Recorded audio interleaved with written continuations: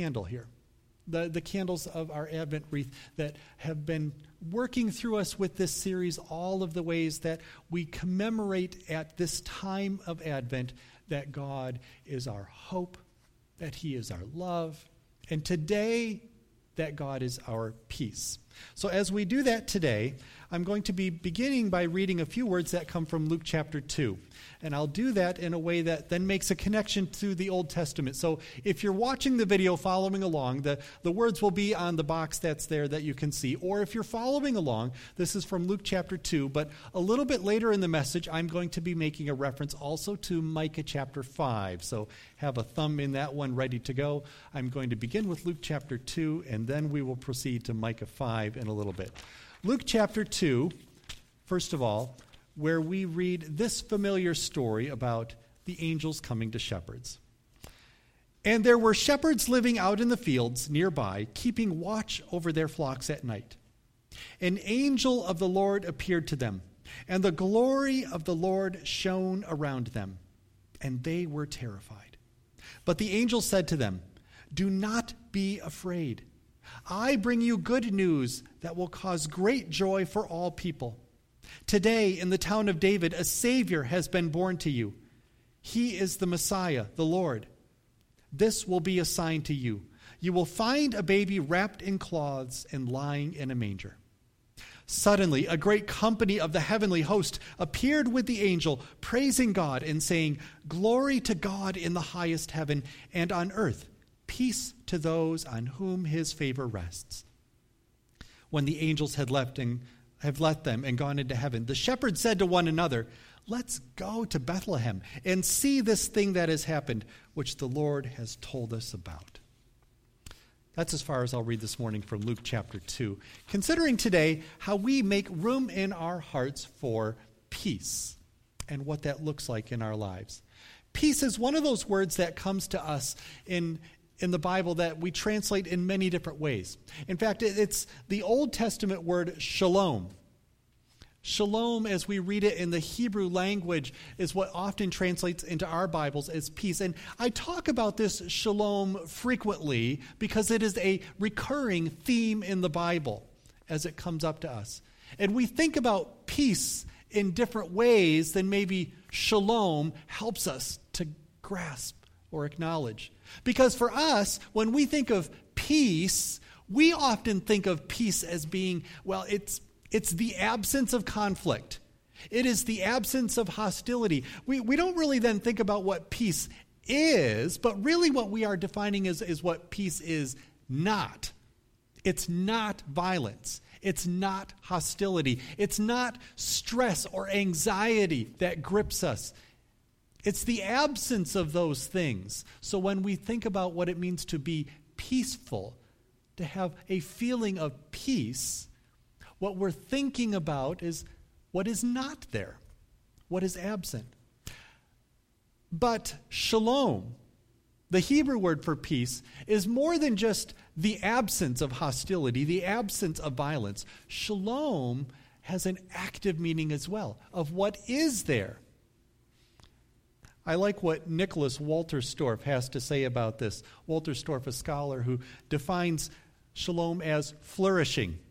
Flourishing, then. And here's how you would, if you looked up flourishing in a dictionary, it would say this. Flourish is to grow or develop in a healthy or vigorous way, especially as a result of a particularly favorable environment. That is what the Bible means by shalom. Peace.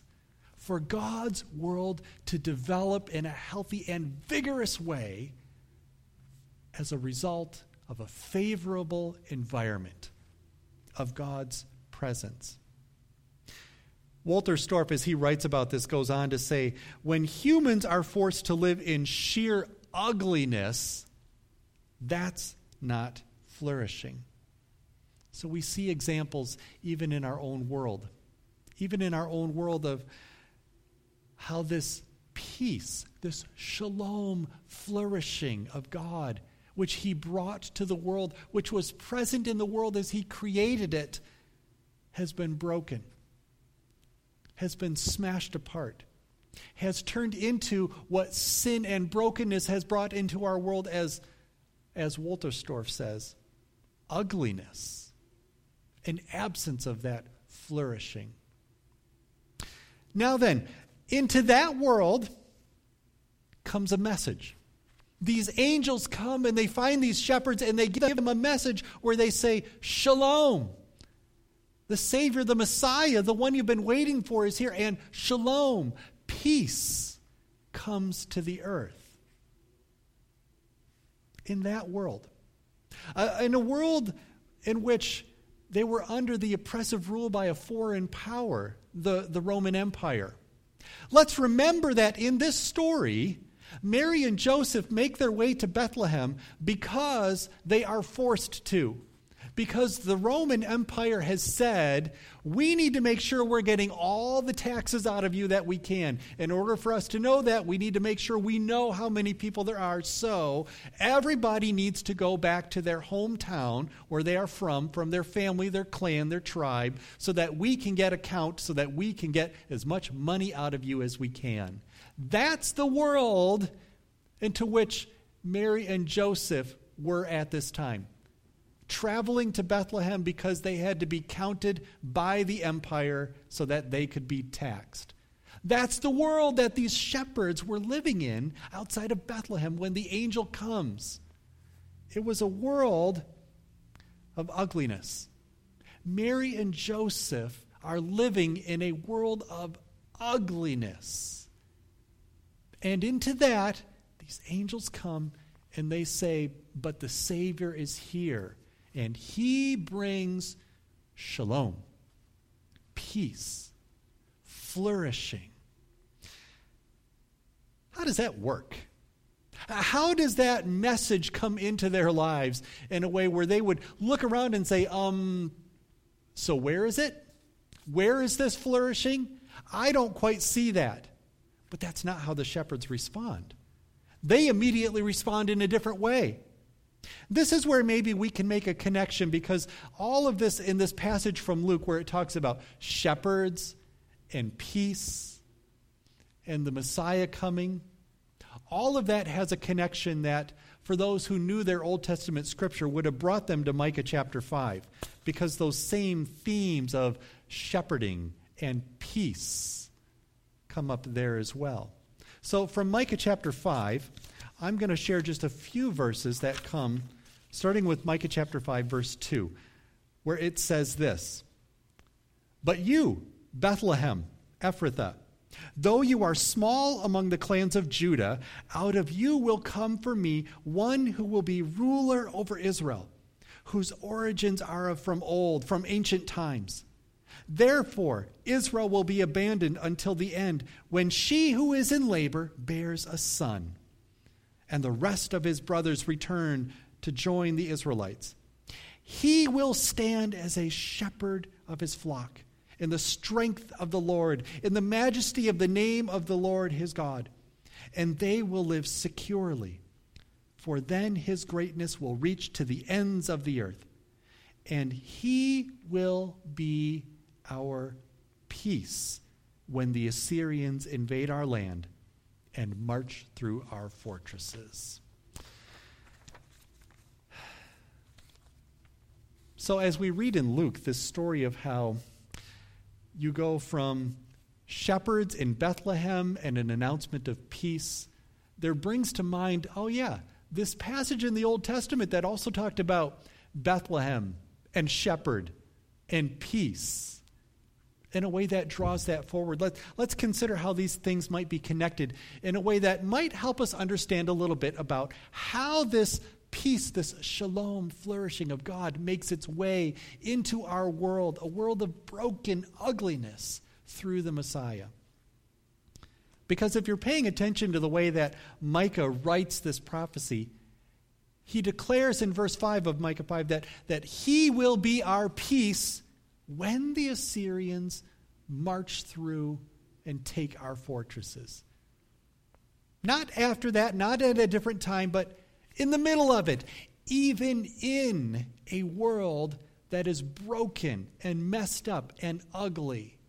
Even in that world, the peace, the shalom, flourishing of God comes to his people. What does that look like? How does that work? Maybe there's another word that we can put into this that helps us understand that. So I'm going to give you a little bit more Hebrew today that helps us understand something of how this connects. And it has to do with the word ra'ah. So what we read about here in Micah chapter 5 uses the word ra'ah in Hebrew, which has a couple of different meanings. First of all, ra'ah, it means shepherding or tending. It's grazing, as in the sheep on the pasture would graze there. So when Micah gives that image, that picture of the shepherd, the God who comes and shepherds his people, he uses that word ra'ah to shepherd or tend his people. But besides that, ra'ah can also mean to crush or to devastate or to annihilate. Two very different meanings. We have this in English as well. Homophones. One word that can have different meanings, and usually it's the context of the sentence that helps you know which meaning of the word takes place there. Well, in Micah 5, ra'ah comes up a number of times, meaning both of those things based on the context. In fact, if you are looking in your own Bible at Micah chapter 5 and you see that there's a footnote in verse 5 of that passage which says that ruling there is that word ra'ah, which also means crush or crushing. So it shows up a few different times in this verse. So what am I getting at here? Where am I going with this whole idea of ra'ah, this Hebrew word that means both shepherding, tending, but also means crushing, devastating? Here's what Micah is after. He's pointing out for us the ways in which our own attempts at greatness tend to show up as ra'ah, crushing other people. Think about the ways that happens. If you're going to be the best athlete out there, it means that you will, what? Crush the competition, right? If you're going to have the most successful business and company out of all of them, it means that you will, ra'ah, annihilate the competition. Anything that we do that is our own striving towards greatness tends to result in ra'ah, crushing, devastating, annihilating. Because the way that we embrace greatness means crushing everyone else beneath us. But, Micah says, there is another kind of greatness.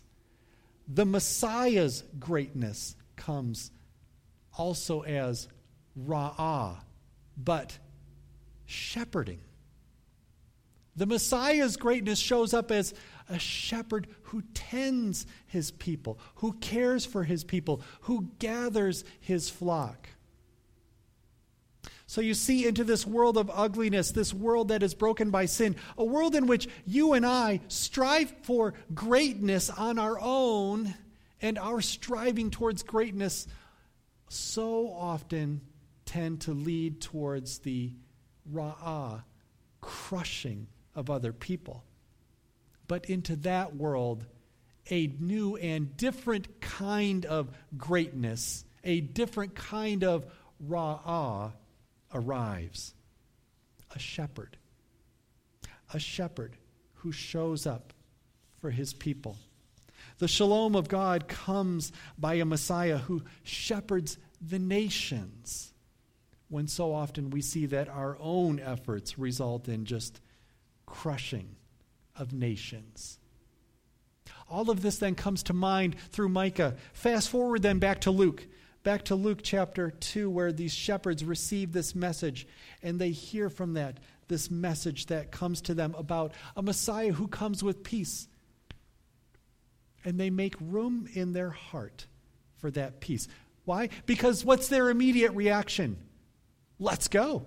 Let's go see this thing that we've been told about.